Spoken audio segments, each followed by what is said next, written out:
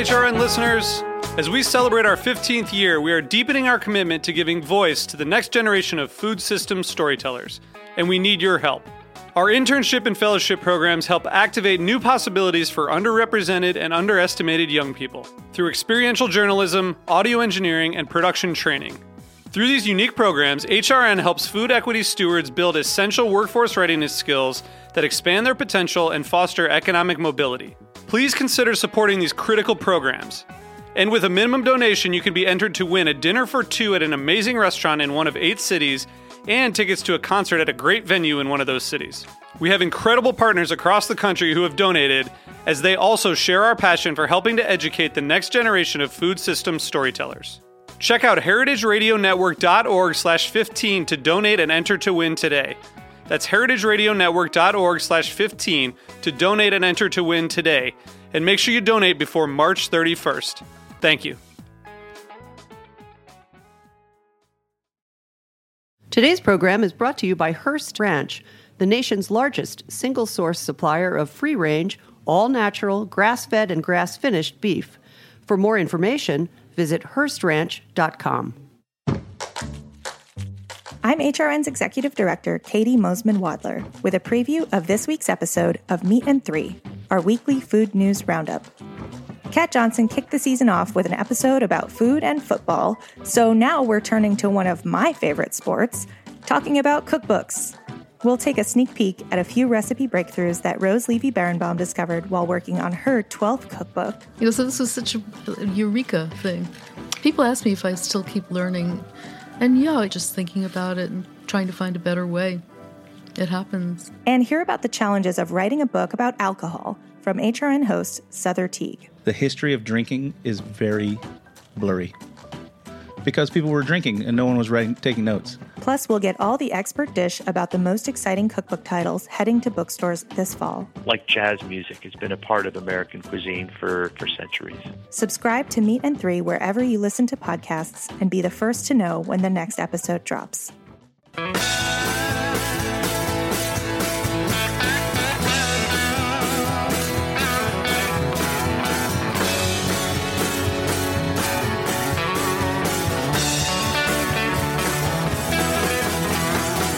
Hey, welcome to Beer Sessions Radio on the Heritage Radio Network. Guys, it's sometime in September 2018, and I'm Jimmy Carboni, host of Beer Sessions Radio. We've been off for a few months. I was in the hospital, and we're back today, so I don't even know what day it is. But look who we got in this room, man. We're trying to kick off the fall season with some of our favorite people from the New York City craft independent beer scene. Why don't you guys introduce yourselves? I'm Justin Phillips from Beer Table. Here. Noah Evan, also from Beer Table. I'm sorry, I thought we were going in order, and then I realized it's so I've already screwed up your show, Jimmy. Welcome back. I'm John Hall from various things that I do with words and beer. But you're the author of the new book that's out called Drink Beer, Think Beer, Getting to the Bottom of Every Pint, available where fine books are sold. Well, it's great to have you guys on the show, and I really appreciate it. This show means a lot to me. Heritage Radio Network is such a very special on-air. It's a podcast. It's been on Radio Network. We're going into our 10th year.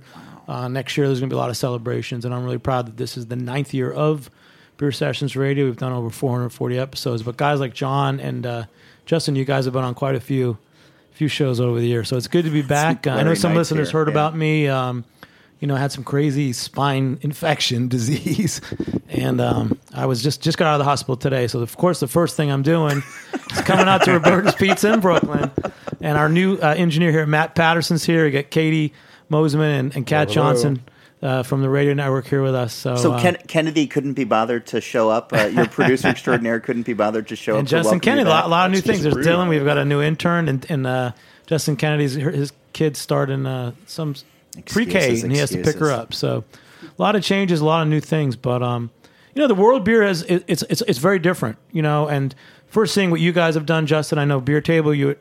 Originally you were this really awesome little boutique craft beer bar restaurant, and now you guys are like specialty retailers in Grand Central. And John, I've known you as a writer, but I think you really sum it up in your book, Think Beer, Drink Beer. You really covered all the bases, and I think let's just start talking about that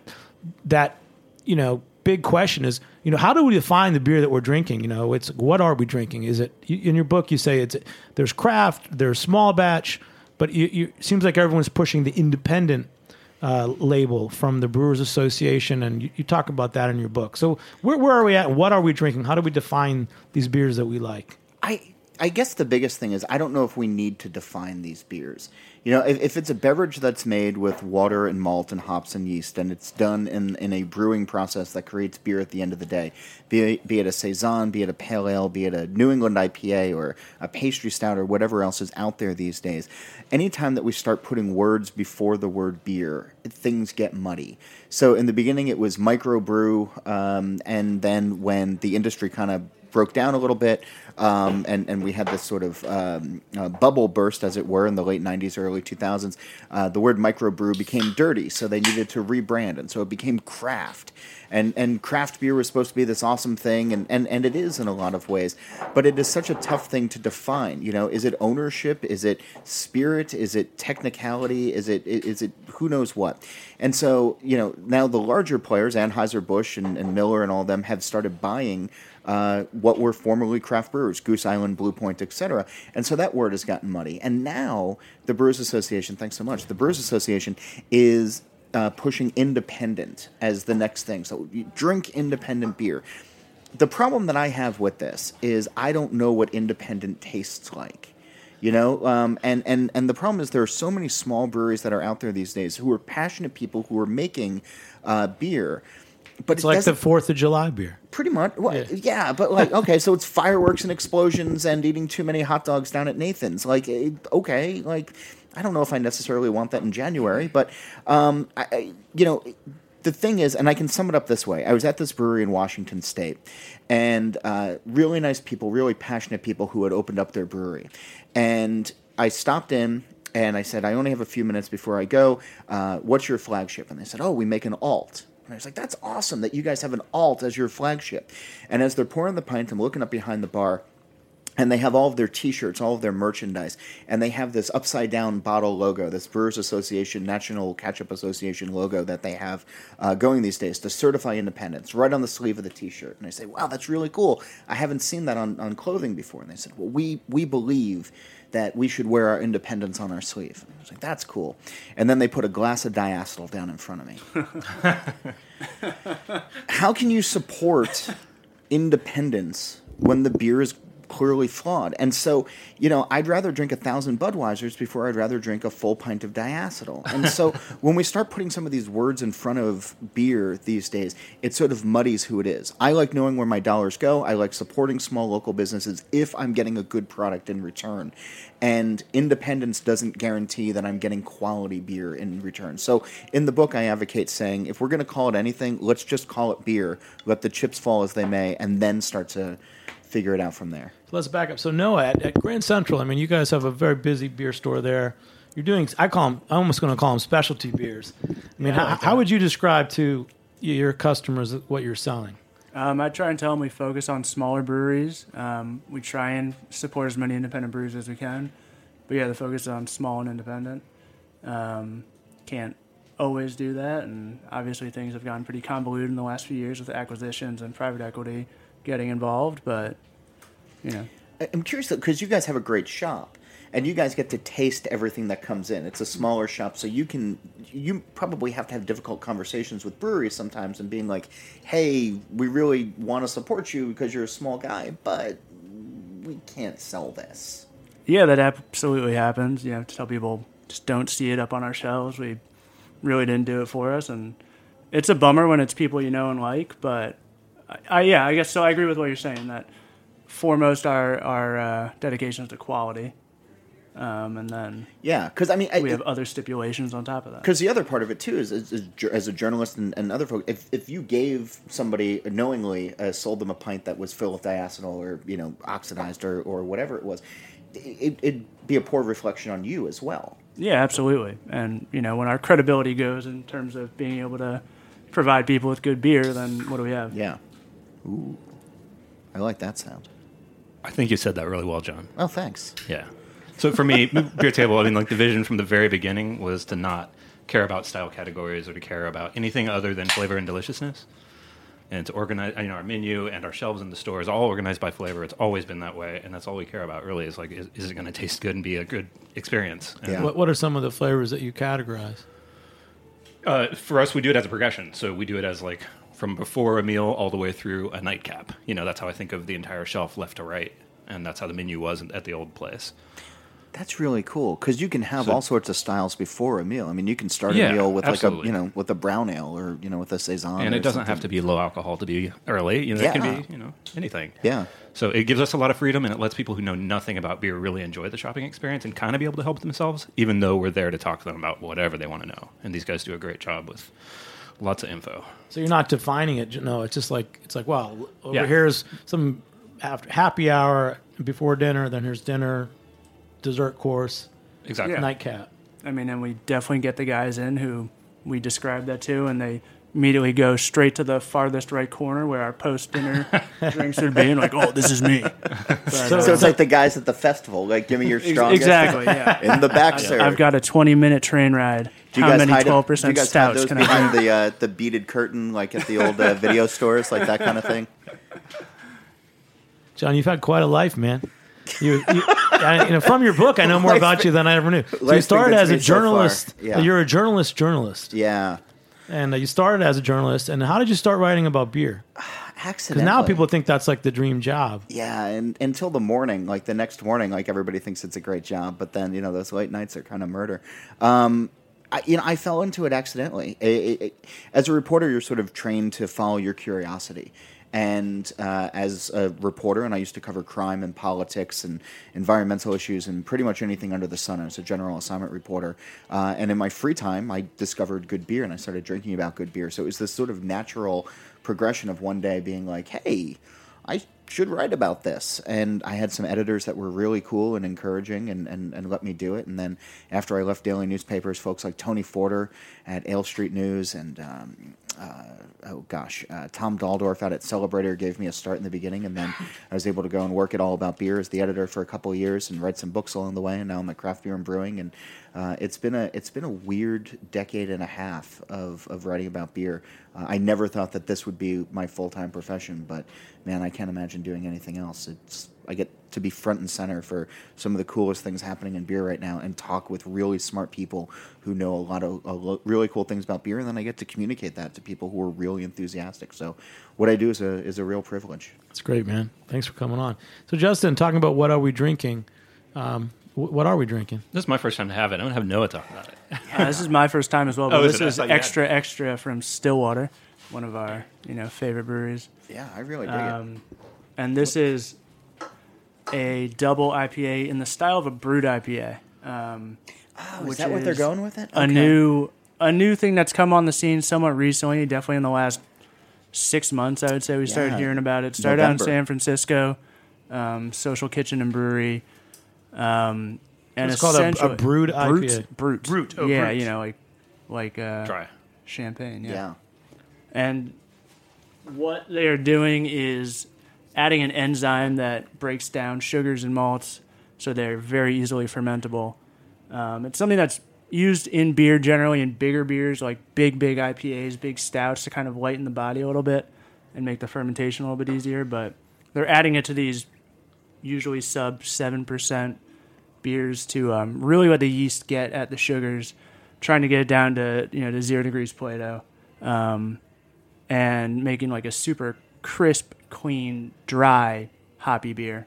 And if we're thinking about the progression of IPA, rough IPA style categories, this is almost a reaction to what is now being called New England style IPA, which, not always, but definitely can have a lot of sweetness in it, not heavier body, but bigger body, more mouthfeel. This is super crisp, dry. So it drinks light, but it packs a punch, right? Yeah. Yeah, so, I mean, this is, let's see what the ABV is. This is 8%, but I don't know that I would have guessed that this is 8% beer. It's got this really nice lime vanilla thing going on to it as well, like a little bit of like a tropical pina colada type thing going on in the background. And where does, on the shelf from before dinner to dinner, after dinner, where does this beer sit at?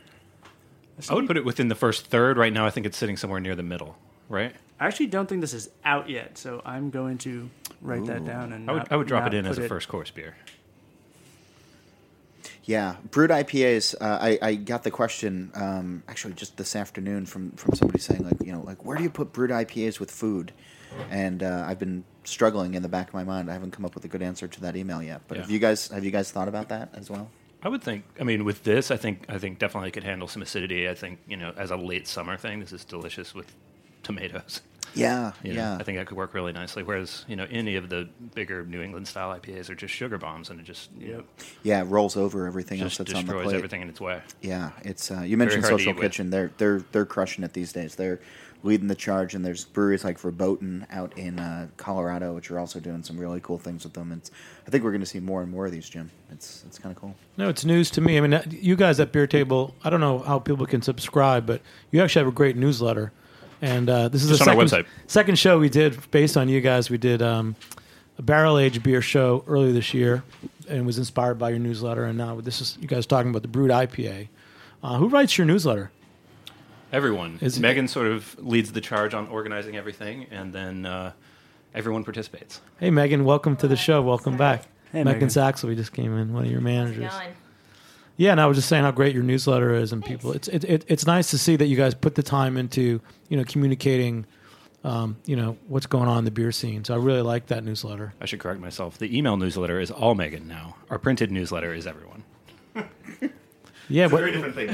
It's great, Megan. I just want to say thank you because, like I said, this is the second show we've done based on your newsletter. Thanks so much. Last one was barrel-aged beers, and now it's brewed IPA today. Thank you. But we're talking with John. He just wrote this great book, Think Beer, Drink Beer. And we're talking about, what are we drinking? We defined a little bit. Going back to, we drink an independent label, craft beer, small batch. And I think what you guys are doing really showcases where beer's at. I mean, talk about how you guys sell beer. Tell us what some of the philosophy of the shop, because you seem like you've really had a big influence on it. Well, when I came in, I just kind of tried to carry on what Justin and Trisha had already set up. Which is a place to celebrate beer and to make sure it's included on the table. I mean, it's in the name, Beer Table, and that's really what we try to focus on. It's not a standalone beverage. It very much so belongs on the table and with food, much in the same way that a lot of people associate wine.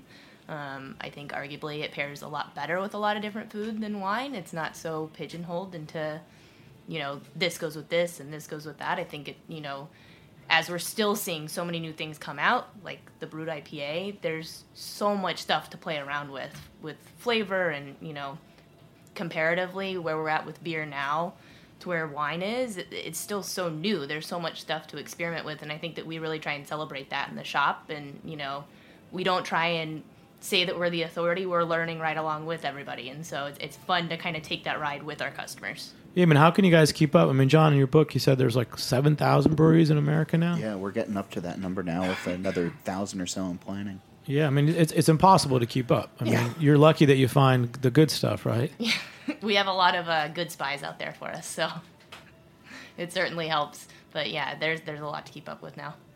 That's great. What are some other breweries that I haven't heard of that you guys are selling? Because I feel like every time you're on the show, there's beer I've never had before. I mean, something fun that just came in from Charleston, Edmund's Oast. Yeah. Really, really awesome stuff. We actually just had tasting with them yesterday. We've got one going on as we speak at our World Trade Center location. So if you're listening live, head down there, try some Edmund's Oast. But yeah, they do some fun stuff. I'm on my way through there on my way home. So now it's there you go. Sorry, April, I'll be home late. But yeah, we've got this. That's fine. It's one of my favorite things that we've gotten in from them. It's an English mild. It's under 4%, done with some black tea that's roasted down in Charleston. And it's just a delicious, delicious beer. And you don't see that many American breweries making milds right now. Not enough. No. One of the breweries, actually, that I'm really excited about these days is called Bond Place, and they're out in Bethlehem, Pennsylvania, and they're doing milds as well. Sam Masato, who used to be a bartender up at Pony Bar back in the day, one of the great advocates of beer. We've written about him at Craft Beer and Brewing Magazine a little bit. We've had him on the podcasts, and he's doing a lot of milds. One, I think, at GABF last year, Great American Beer Festival last year, or World Beer Cup, one of those where they hand out medals. But yeah, he's doing some milds as well. It's nice to see this style come back. It's so nice. One of my favorites, for sure. I think the whole brown ale family, people are... there's a lot more potential with it. But I don't know if people are people drinking brown. I mean, No. No. I just like to add that, like, I love that these guys get excited about this stuff and about old things, and that it's not all about the new breweries and the new beers coming out. We try to represent that, but a big thing that they do a really good job with is also trying to keep the old classics and keep older styles and like true diversity on the shelf, so it's not all just big hazy IPAs. Yeah. I mean, I think in the last year, 2 years, we've seen somewhat of a return, the popularity amongst craft beer enthusiasts, lagers. I think so many more breweries are doing really, really quality versions of Pilsners and Helles lagers and other styles too. But I feel like maybe brown things are going to be the next little micro trend in beer. We can dream. Yeah. Sure. Yeah. Fingers crossed. In a perfect world, that'd be nice. cool. We're off to a great start, guys. Hey, Matt, the new engineer's here. We're going to take a short break. We'll be back in a few minutes on Beer Sessions Radio. All right.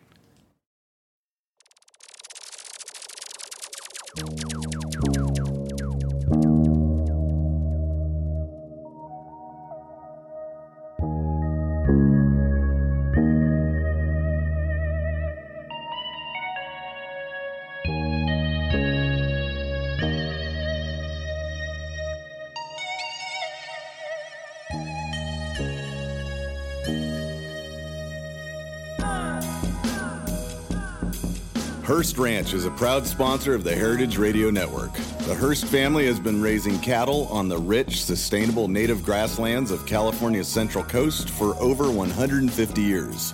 Piedra Blanca Rancho in San Simeon is the original Hearst Ranch, founded by George Hearst in 1865. George's son was the famous publisher William Randolph Hearst. In addition to being known for building the iconic Hearst Castle, William was, like his father before him, an avid rancher.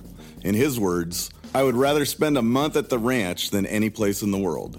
Thanks to one of the largest land conservation easements in California history, a joint effort with the California Rangeland Trust, the American Land Conservancy, and the state of California, the working landscape at Hearst Ranch will be preserved forever. Learn more about Hearst Ranch at HearstRanch.com.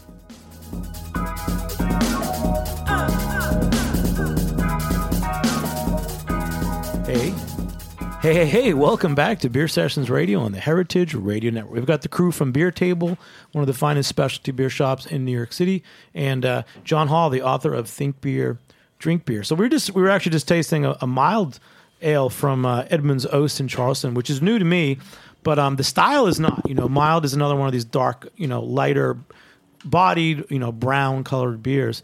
And it brings us to one of the chapters in John's book. You talk about the beer ingredients, and I really like this. There's some really good lines in your book. From America the Beautiful, that line, amber waves of grain, and John's talking about grains and malts, which give color to beer.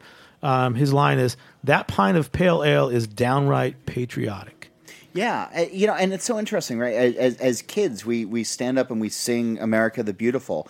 And when we become adults and we actually, I was thinking about, because I was at one of my niece's plays or something, and they sang America the Beautiful, and I realized that these kids are singing about amber waves of grain. And while yes, it probably is feed or bread or anything else like that, it's also beer. And that as kids, we're not necessarily recognizing that, and as adults, we're not necessarily thinking about that. And in the larger context as well, when people talk about beers these days, I think the first thing that they zero in on, the first thing is the hop content and the aroma and the flavor that comes from hops. But really, when we look at a beer, 9 times out of 10, it's the grain bill that we're looking at and seeing first and making our first opinions on. But then that's almost totally sideswiped in favor of hops. And so I try to spend a little bit of time in the book talking about the ingredients and the way that we should actually think about them and really appreciate them as well. And malt is certainly paramount. And I think in the next couple of years, we'll start to see if the malt growers can get out there, and the brewers can certainly start talking about it. People will start saying, like, "Oh, do you have XYZ malt in this?" In the same way that we talk about Citra, Mosaic, and all of that. I think people will really start, I hope at least, to start to talk about their grain bill in specific terms, as opposed to, "Oh yeah, it's really bready. It's got that cracker note to it," like these generic terms that don't necessarily add all that much to it. I mean, I know maybe 6 to 8 years ago, people were just starting to talk about local malt, and there are a whole bunch of malt facilities in New York State when there weren't. Even 6 years ago. I don't know if that comes up, if any of the brewers are including descriptions of their malt, or if anyone's doing like North Carolina local malt. I don't know if that's come up in any of the beers you guys are sampling or selling. I mean, I wouldn't necessarily say that when we're being sold a beer or when a distributor is bringing something in that they're saying, you're going to really want to try this. It's full of Maris Otter. But, I wish that's what they were saying. But I think kind of what you're mentioning and what we're seeing a little bit more of, especially with some of the smaller local breweries or the, quote-unquote farm breweries around, there's been some legislation passed that's really trying to support that industry a little bit more in the state, which is exciting. And, as you said, there's more maltsters that are coming up and coming online in in our area. So I assume that's happening elsewhere. As far as my knowledge goes on that topic, it's a little bit more closer to home, so I don't know what's happening elsewhere. But, off the top of my head, I can think of at least 3 maltsters that are within a drivable distance, which is, for me, that's really exciting to see. If there's enough agriculture going on to support someone who is then working on the grain, and there's 3 of them doing that, that's pretty exciting. So I just hope that continues to grow, and I think it will. Yeah, and I think maybe not something that customers are asking for yet, but we definitely have a few breweries that proudly put on their beer labels, this was made with, I think, Burial out of Ash will tell you if the grains they're using were grown and malted in North Carolina. Blackberry Farms at Tennessee will tell you this was made with floor malted, Pilsner malt. And I'm sure Jack's Abbey also talks about using floor malted floor malted malt. And I think the breweries are talking about it, and I think consumers are going to catch on. And my hope is that it becomes something everyone's looking out for. And Justin, your background was, worked for a specialty importer, B United, which meant you probably spent some time in Franconia. Did you ever go there and check out Schlenkerla? Yeah, I've been a few times. Megan's been as well. Back in the early days, were those traditional German breweries? Were they talking about using local malts or local ingredients? I think it just naturally was not something to talk about necessarily. But it was assumed that they were using German. It was certainly a part of the conversation. I mean, part of the beer purity law, the purpose, undertones of that were to make sure that brewers were using certain grains to make sure that there was plenty of other grains left over for bread makers, and bakeries and things of that sort. So I think that it's been part of the conversation, not necessarily from like a taste perspective, more from a use perspective, but they've been talking about it for, I think, hundreds of years. And I think one of the issues with the Soviet Union was that in Eastern Europe, they didn't really have enough. They weren't a bread basket, and I think they ended up having to use like beets and other things to make alcohol. I think that's one reason they didn't really have a craft beer industry for a while. But John, and going back to your book, back to grains. Let's be malt advocates. Let's be, I think this is what we're on to this segment. There are some larger craft breweries or independent breweries that are growing their own breweries. Growing their own grain too, aren't they? Bell's is certainly. They have a bunch of acreage in Michigan, and they know where all their stuff is coming from. They're the first ones who come to mind, but there are certainly others as well. And you just have out in San Francisco right now, everybody's really excited about Admiral Maltings, which just went up, I want to say in Alameda, California, so just on the other side of the bay in San Francisco. And all the breweries out there are really excited about this floor malting. They can know where their malt is coming from now, and they're using it. In fact, I was just talking to Kim, the brewer at Social Kitchen, this afternoon.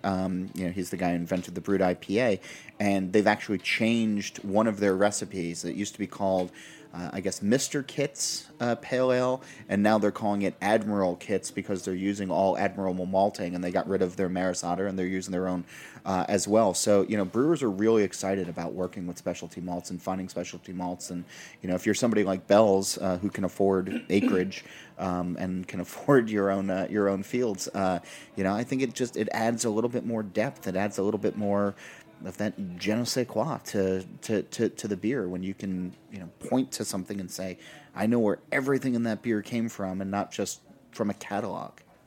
And that bell is John Mallett. Yeah, didn't he write the book on malt? He wrote the book on malt, and I'm happy to say that he proofed my little bit in the book about that. I wouldn't have sent it out into the world without a blessing from Mallett, because the worst thing that would happen is getting the call like 2 weeks after it published, and he goes, this is not accurate. So I called all of the experts in the various fields and asked them to read those chapters. So who are some of the experts that you consulted with? Stan Hieronymus when it came to hops, and Steve Parks when it came to yeast. And a whole bunch of people read the book. I'm happy to say in advance, and offered some really great feedback. Randy Mosher went through the entire manuscript with a fine-tooth comb, and I'll tell you what, one of the most humbling things in my life was getting a 5-page correction email, like single type from Randy Mosher, basically being like, do you know anything about beer or this industry? But I think it made the final product that much better. So I'm forever indebted to all of those fine folks, but especially Mr. Mosher. What feedback have you gotten? You're trying to define what beer is, and you just want to call it beer. You're not so keen on the independent label. You're not so keen on the craft label. It's kind of a silly label. Like I keep calling it like the National Ketchup Association. It goes two ways. There's some folks who say that I should be a bigger booster and a bigger supporter of craft or of independent. And I have to remind those folks that I'm not in the beer industry, but I cover the beer industry. And as an independent critic and as an independent journalist who covers this, I have to speak to all sides. And so, even going back to my days at All About Beer, we would cover Anheuser-Busch and we would cover Miller Brewing Company because that was our job to do it. Like, we're not, I don't see my job as a booster. I see my job as telling, curious readers and listeners what's happening in the world, like as we know it at that moment.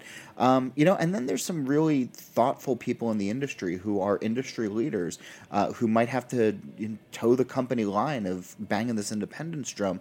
But when I see them, they'll say privately, I don't disagree with you. I'm not going to say that out loud, but I don't disagree with you. And so I think that there's a lot of conversations happening on a lot of levels among a lot of people, and that I try to encourage drinkers, at least in this book, and in the same way that I think that all of us who interact with the public on a daily basis, encourage people to really think for themselves, to not just follow the company line, to not just believe that craft beer is better than all other beer, but to follow what it is that you like, and to not be afraid sometimes to just order a bud when you're out at a bar, or to just try something again, because I think it broadens our perspectives.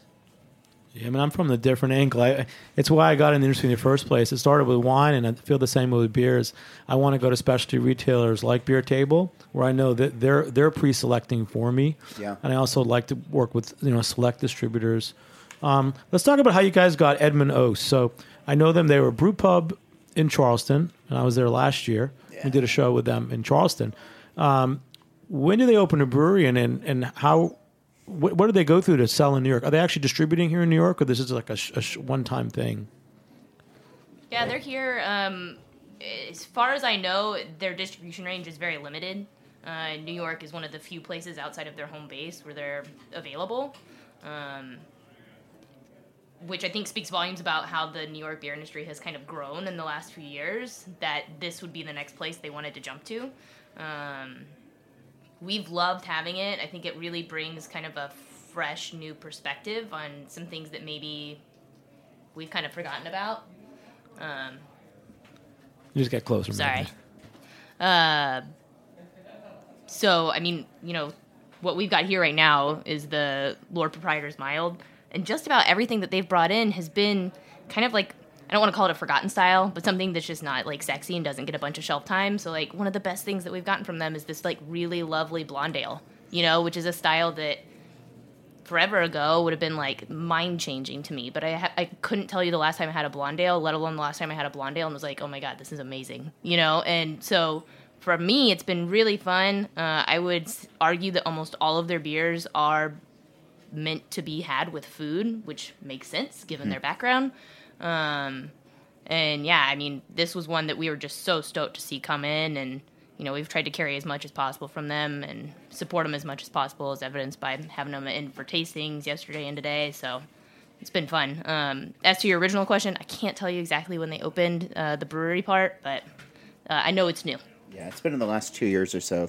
We just did a profile of them on the in the magazine, and yeah, it's been relatively new. But they have the bottle shop, and they have the restaurant brew pub, and now they have their production brewery as well. And it's a hell of an operation that they have going on there. It's fun to go down at Charleston in the spring for the Wine and Food Festival. Heritage Radio Network goes down every year, so I was lucky to go there last year. And I sat at the bar at the Edmonds Oast, the pub, and actually a guy working there used to go to my old place, Jimmy's Number 43, so nice. It's a little bit of a beer community. So I'm going to take another short break, Matt. We're going to be back in a few minutes and listen to these messages, and we'll be back on Beer Sessions Radio. All right.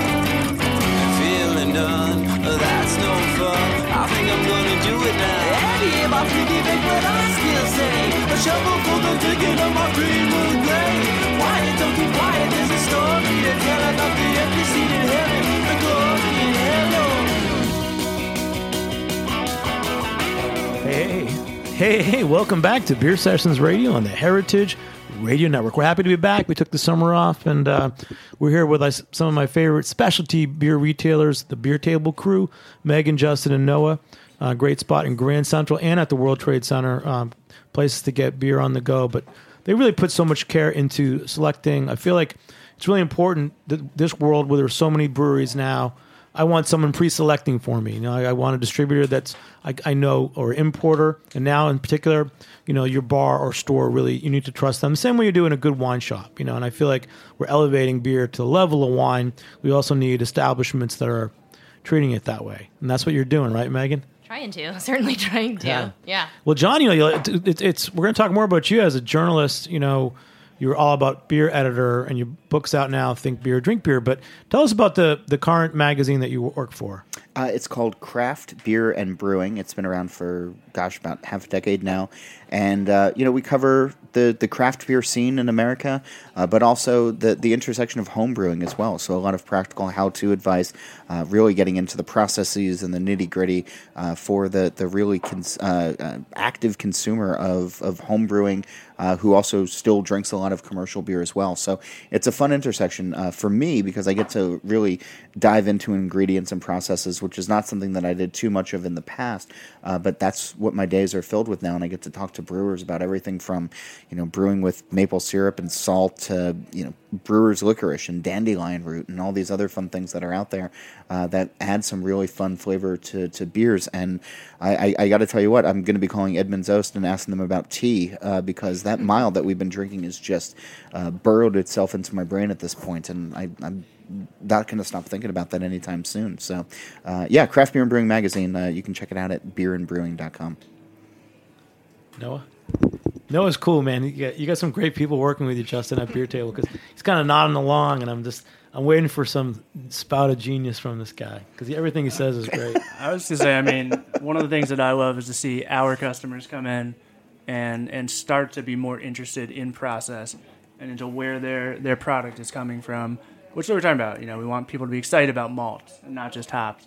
And I think it's cool that we still have publications out there that are really putting that information out there for, interested customers to consume. Yeah, one of the things that I talk about in the ingredients chapter as well, of just knowing where things come from. Like, it's sort of amazing when you say to even like hardened beer geeks or the Untapped warriors or the folks who go on some of these message forums and scream and shout about beer all day long. It's like, hey, where do hops come from? The farm, and they don't really know. And I think one of the big things that as all consumers, we need to start thinking about is water and clean water and making sure that we have the availability to it. Flint, Michigan taught us that even our municipal water isn't guaranteed to be fresh, and without fresh, clean water, certainly we're all going to be without beer down the line. So I think that beer fans can take up arms in some ways and be demanding of better practices environmentally, because if they want to keep drinking better beer. Definitely. I appreciate all the push to consume local product, be it beer or food. And I think New York State's making a lot of great beer. But one of my favorite things about the rise in New York State, especially farm breweries that are required to use a certain percentage of New York State grown ingredients in their beer, is that if I can say to somebody, hey, this beer uses hops and malt that are from New York State, like the consumer thinks about that and they're like, oh, like this was malted down the road from where I live and these hops are grown close to where I live. And that just gets them thinking about the process more and diving deeper into it. And it makes it more relatable for them. And I think it just, it makes the conversation better. Yeah, a personal connection with beer is so important. It goes beyond the Instagram shot and the Untapped check-in. I think if you can really recognize where your money is going and what your money is supporting every time you plunk down $10 for a pint or $20 for a 6-pack or whatever it is these days. I don't buy beer, so I have no idea. It's one of those houses I should come visit. Yeah, no, it's one of the perks that I have as a journalist. I get a lot of stuff sent for samples and everything. But but I think that if people know where their money is going, it forges a deeper connection with what's in their glass. And Megan, in terms of selling, we talked about how you guys set up the store from before dinner, after dinner styles of beer. How do you sell beer? Are people coming in asking for the newest, coolest thing? Or are you guys saying, oh, we just tried this, it's really great? Is there a typical customer, customer interaction? I would say that there's two answers to that. We're in a really unique location. We're in Grand Central, as we've established, and World Trade to a certain extent, where people they're on a timeline, right? And they've got 3 minutes to talk to you, to get the beer, and to get out of the store, max. In that case, we really just try and nail down exactly what beers we want to sell for that day for certain scenarios and put it into your hand. And, much like you're talking about, it's amazing that our customers at this point trust us to have curated a selection and to know their tastes. So many of our customers are repeat customers, which is amazing, that they know that we're going to put the best beer for what they like to drink into their hands. I would say the other scenario we have, and it's my favorite kind of customer who typically comes in either on the weekend or in the afternoons and has got a little bit of time to kill, and they just want to pick your brain, and have a conversation about beer and learn about what you're into, and then we in turn can learn about what they're into and come to a decision on what is going to be the perfect beer for them for this day for what they're doing later, and I was just in the store on, when would that have been? Yesterday? And a guy came in and was kind of quiet and, minding his own business and just happened to say, hey, have you heard of this brewery that just opened in Ohio? I think it's a BrewDog thing or something like that. I was like, well, luck would have it. I was there visiting family a couple weeks ago. Let me tell you all about it. This was really cool and blah, blah, blah, blah, blah. And those are the kind of interactions that I love to have, right? Because it's for me, it's exciting just to talk about things that I'm excited about and things that I'm really passionate about. And for them, it's amazing because it's putting a face to an experience. It's putting a face to someone who's been there, who's checked it out. And, for me, that's 10 times better than a Yelp review. I'd rather talk to somebody who's been there and done it and whose opinion I trust than, some anonymous person online who's just angry that, that took 10 minutes to get their beer instead of 9, So those are my favorite kind of interactions, is to really pick somebody's brain and just listen to what they're saying and maybe give them 3 safe bets and something out of left field that I think they might like, but that they'd never reach for. Noah. You're my new beer guru, man. Thank you. I'm gonna lead you into some weird places. So on that note, she's talking about BrewDog. So like I like the beers we've had so far, and Brut IPA I'm intrigued by. I thought when you first said it, even though I'd read your newsletter, I thought you said brewed IPA, and I'm like, wow, they're actually using the word brewed in beer. What would that be? And I was like, maybe who's going to make a brewed IPA? That's the new style. After independence, is your beer brewed or not? I only drink things that are brewed. It's like cold brew coffee. Like personally, I'm into the raw beer myself. It's I just want the four main ingredients just served to me floating in a separately. glass of It's the cold brewed beer. Which I don't know even joke. Somebody's uh, going to do that for real. Like that's been the big thing with April Fool's Day every year. Is like the brewers who are like, "Oh, we're doing a pork chop beer. Like, aren't we funny on April Fool's Day?" And it's like, come on, fellas. Like somebody's already done that, and if they're not, they're going too soon. So like, it's raw beer is going to be a thing soon enough. Yeah. I mean, the one thing that really intrigued, I think it's fun that there is a new take on the IPA. The one thing I'm really curious about, I suppose, in terms of IPA or in terms of brewed IPA is this going to be like the next New England, quote unquote, New England style IPA? Is this going to be something that takes the kind of brewing community by storm and everybody's obsessed with it? Or is it going to be kind of a short-lived fad? Black IPA, yeah. Yeah, exactly. Is this the next Cascadian? Cascadian. I'm sorry. I still like American IPA. Dark Ale? I'm sorry, yeah. And I'm not sure. I mean, I think it's fun, especially in the lower ABV iterations. It's easy to drink and tasty. I was kind of surprised at how quickly it spread around the country. I feel like with New England style IPA, that was a several-year process before it really hit the West Coast and became a thing there. But this felt like a matter of months before it traversed the country, and we were seeing. I mean, is there like a style section now for Brut IPA? It's not at GABF, but it probably will be soon enough. It has to be. Yeah, everybody's making it at this point. Everybody's really excited, and the cool thing about it, as I've written in the magazine, we did one of the early articles on this, which I was thankful for, is that there's no set process for it yet. So when Kim at Social Kitchen started using this enzyme, he was adding it during the fermenter, during fermentation, but they also reused their yeast, and he didn't want this enzyme contaminating his yeast. So now he's putting it into the fermenter, now he's putting it into his mash as he's starting the brew process, so that it's not necessarily getting down to zero Plato like he had hoped. But everybody's trying different things with it now, and now that this sort of door has been unlocked, all brewers are just rushing to be like, all right, well, how can I put my own twist on this as well? And we're already seeing the fruited Brut IPA. I think we've got one of those here today. Yeah, do it? Okay. Cane Brewing down in Jersey, they just did a peach and something puree Brut IPA for their 7th anniversary. And that, to me, speaks volumes that a brewery putting out an anniversary beer, one of these seminal beers, is doing something that is on a style that is less than a year old in the known world right now. I think I don't know if it's going to go the way of Black IPA or White IPA or the others, but I think for right now, this is an exciting time to be trying this style. And maybe because it's not dark, people, it'll catch on. There's still an issue of dark versus light. What's this next beer that we're drinking? Oh, I was down at Treadwell Park in near the World Trade Center before I came over here, and I picked up an old school West Coast IPA because I thought I'd be novel and different. And this is just Knee Deep's. I'm not actually familiar with that style. Could you tell me about it? So it's clear. It's bitter on the finish. It has that's why my pine tongue hurts. and a little bit of dankness to it as well. I'd refer you to 2005. She was not born then.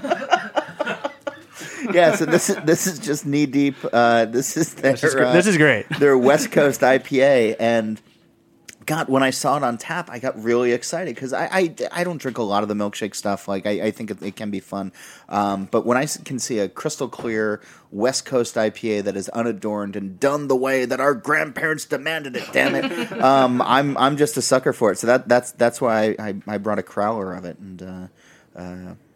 Yeah. Where'd you get it? Where'd you get it on draft? Treadwell Park. Oh, great. Down in, Ann Becerra. Ann likes beer. Yeah, Ann does like beer. So they have a Crowler station as you can leave. You can get any beer that you want for a lot of money. I briefly considered bringing a barrel-aged Scotch ale because that was actually like really intriguing to me. And then they're like, yeah, the Crowler price is $45. And I was like, oh, I don't like Jimmy that much. So I got the more affordable West Coast IPA, and I'm digging it. But what's the fruited Brut IPA that you guys brought? We have one from Fair State, who are out of Minnesota. Yeah, those guys are great. They make a fantastic Pilsner, by the way. Yeah, and I guess they've been in the New York market for maybe almost a year now. Yeah. But yeah, they do great stuff, and we have a non-fruited and a fruited Brut from them. Ooh. I feel like you guys are really Probably lucky because crack one you're open. really more of a bottle shop. And I think about when you have a pub or a restaurant, you've only got a certain number of draft lines. And I remember a few years ago, I felt that I couldn't keep up with all the new breweries because I couldn't carry that many different beers, But you guys, how many do you have usually in the store? Like 400 different beers?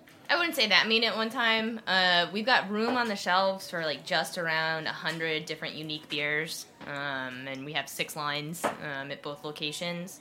But I think kind of the blessing that we didn't necessarily plan on is that both stores are very tiny, and we don't have a ton of room for back storage. So as soon as something runs out, we need something to take its place, and so we're constantly just churning through inventory, and it means getting probably more deliveries than most people would like for a store of that size, but it's really been super helpful for us in that we just don't have a ton of stuff sitting around, and so we can kind of keep up, it more or less. I often have the same sentiment that you have. I'm just like, oh my gosh, everything is passing me by that we need, and we just don't have space for this, but there will always be another release next week, so it's fine. But you're lucky, so your customers really trust you now. They know that they're going to get a lot of good choices. They probably get to try more things in most other places. I mean, I can't think of another place where, every beer you've let me taste today, I've never tried. So yeah, you guys are awesome. It's an embarrassment of riches. And John, just a shout out to your professionalism. We did a show a couple summers ago at WNYC together. Yeah. And John comes on, of course, with a blazer and a bow tie. That's right. And I said, John, you look great. And he looks at me and he says, Jimmy, you got to dress for the job you want. And I was like, I'm sorry I didn't get dressed up for the show today, I'm but a it's schlump. radio, so it's. Yeah, you got a bow tie on. You always have a bow tie. There it is. And I think you mentioned you talk about handcrafted. You actually get handcrafted bow ties from Vermont, don't It's you? not handcrafted. They're hand sewn, but there's a small company in Vermont that's actually in Middlebury that's not far. They're near Long Trail and the Cabot Creamery and all. It's the bow tie district. And but I make the point in the book that if you want to spend your money the right way and you know where your dollars are going, it goes back to what we were saying about beer. You can't necessarily do it with an iPhone. You can't necessarily do it with a car. You can't necessarily do it with a lot of other things in our life. But if there are things that you can do, if it's T-shirts or bow ties or anything else, it feels good when you spend money on things where you know that the money is going and supporting good people. It's the same thing like going to a good bar and spending your money there, or a bottle shop going there, as opposed to going to a chain or going to something like that. And that's a theme that I can agree on, is supporting local. And we'll have more talk about that on the rest of the shows this year. We got a lot coming up. Every Tuesday at 5, we're back, Beer Sessions Radio. And you guys, let's just go through. We got to close out, but just again, say your names and your affiliations. Justin Phillips from Beer Table. Rotary Club. Megan Saxelby, Beer Table. No 11, Beer Table.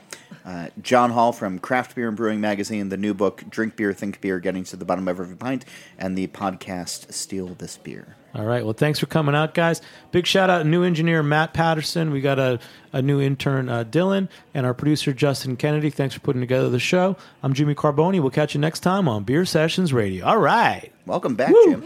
Thank you.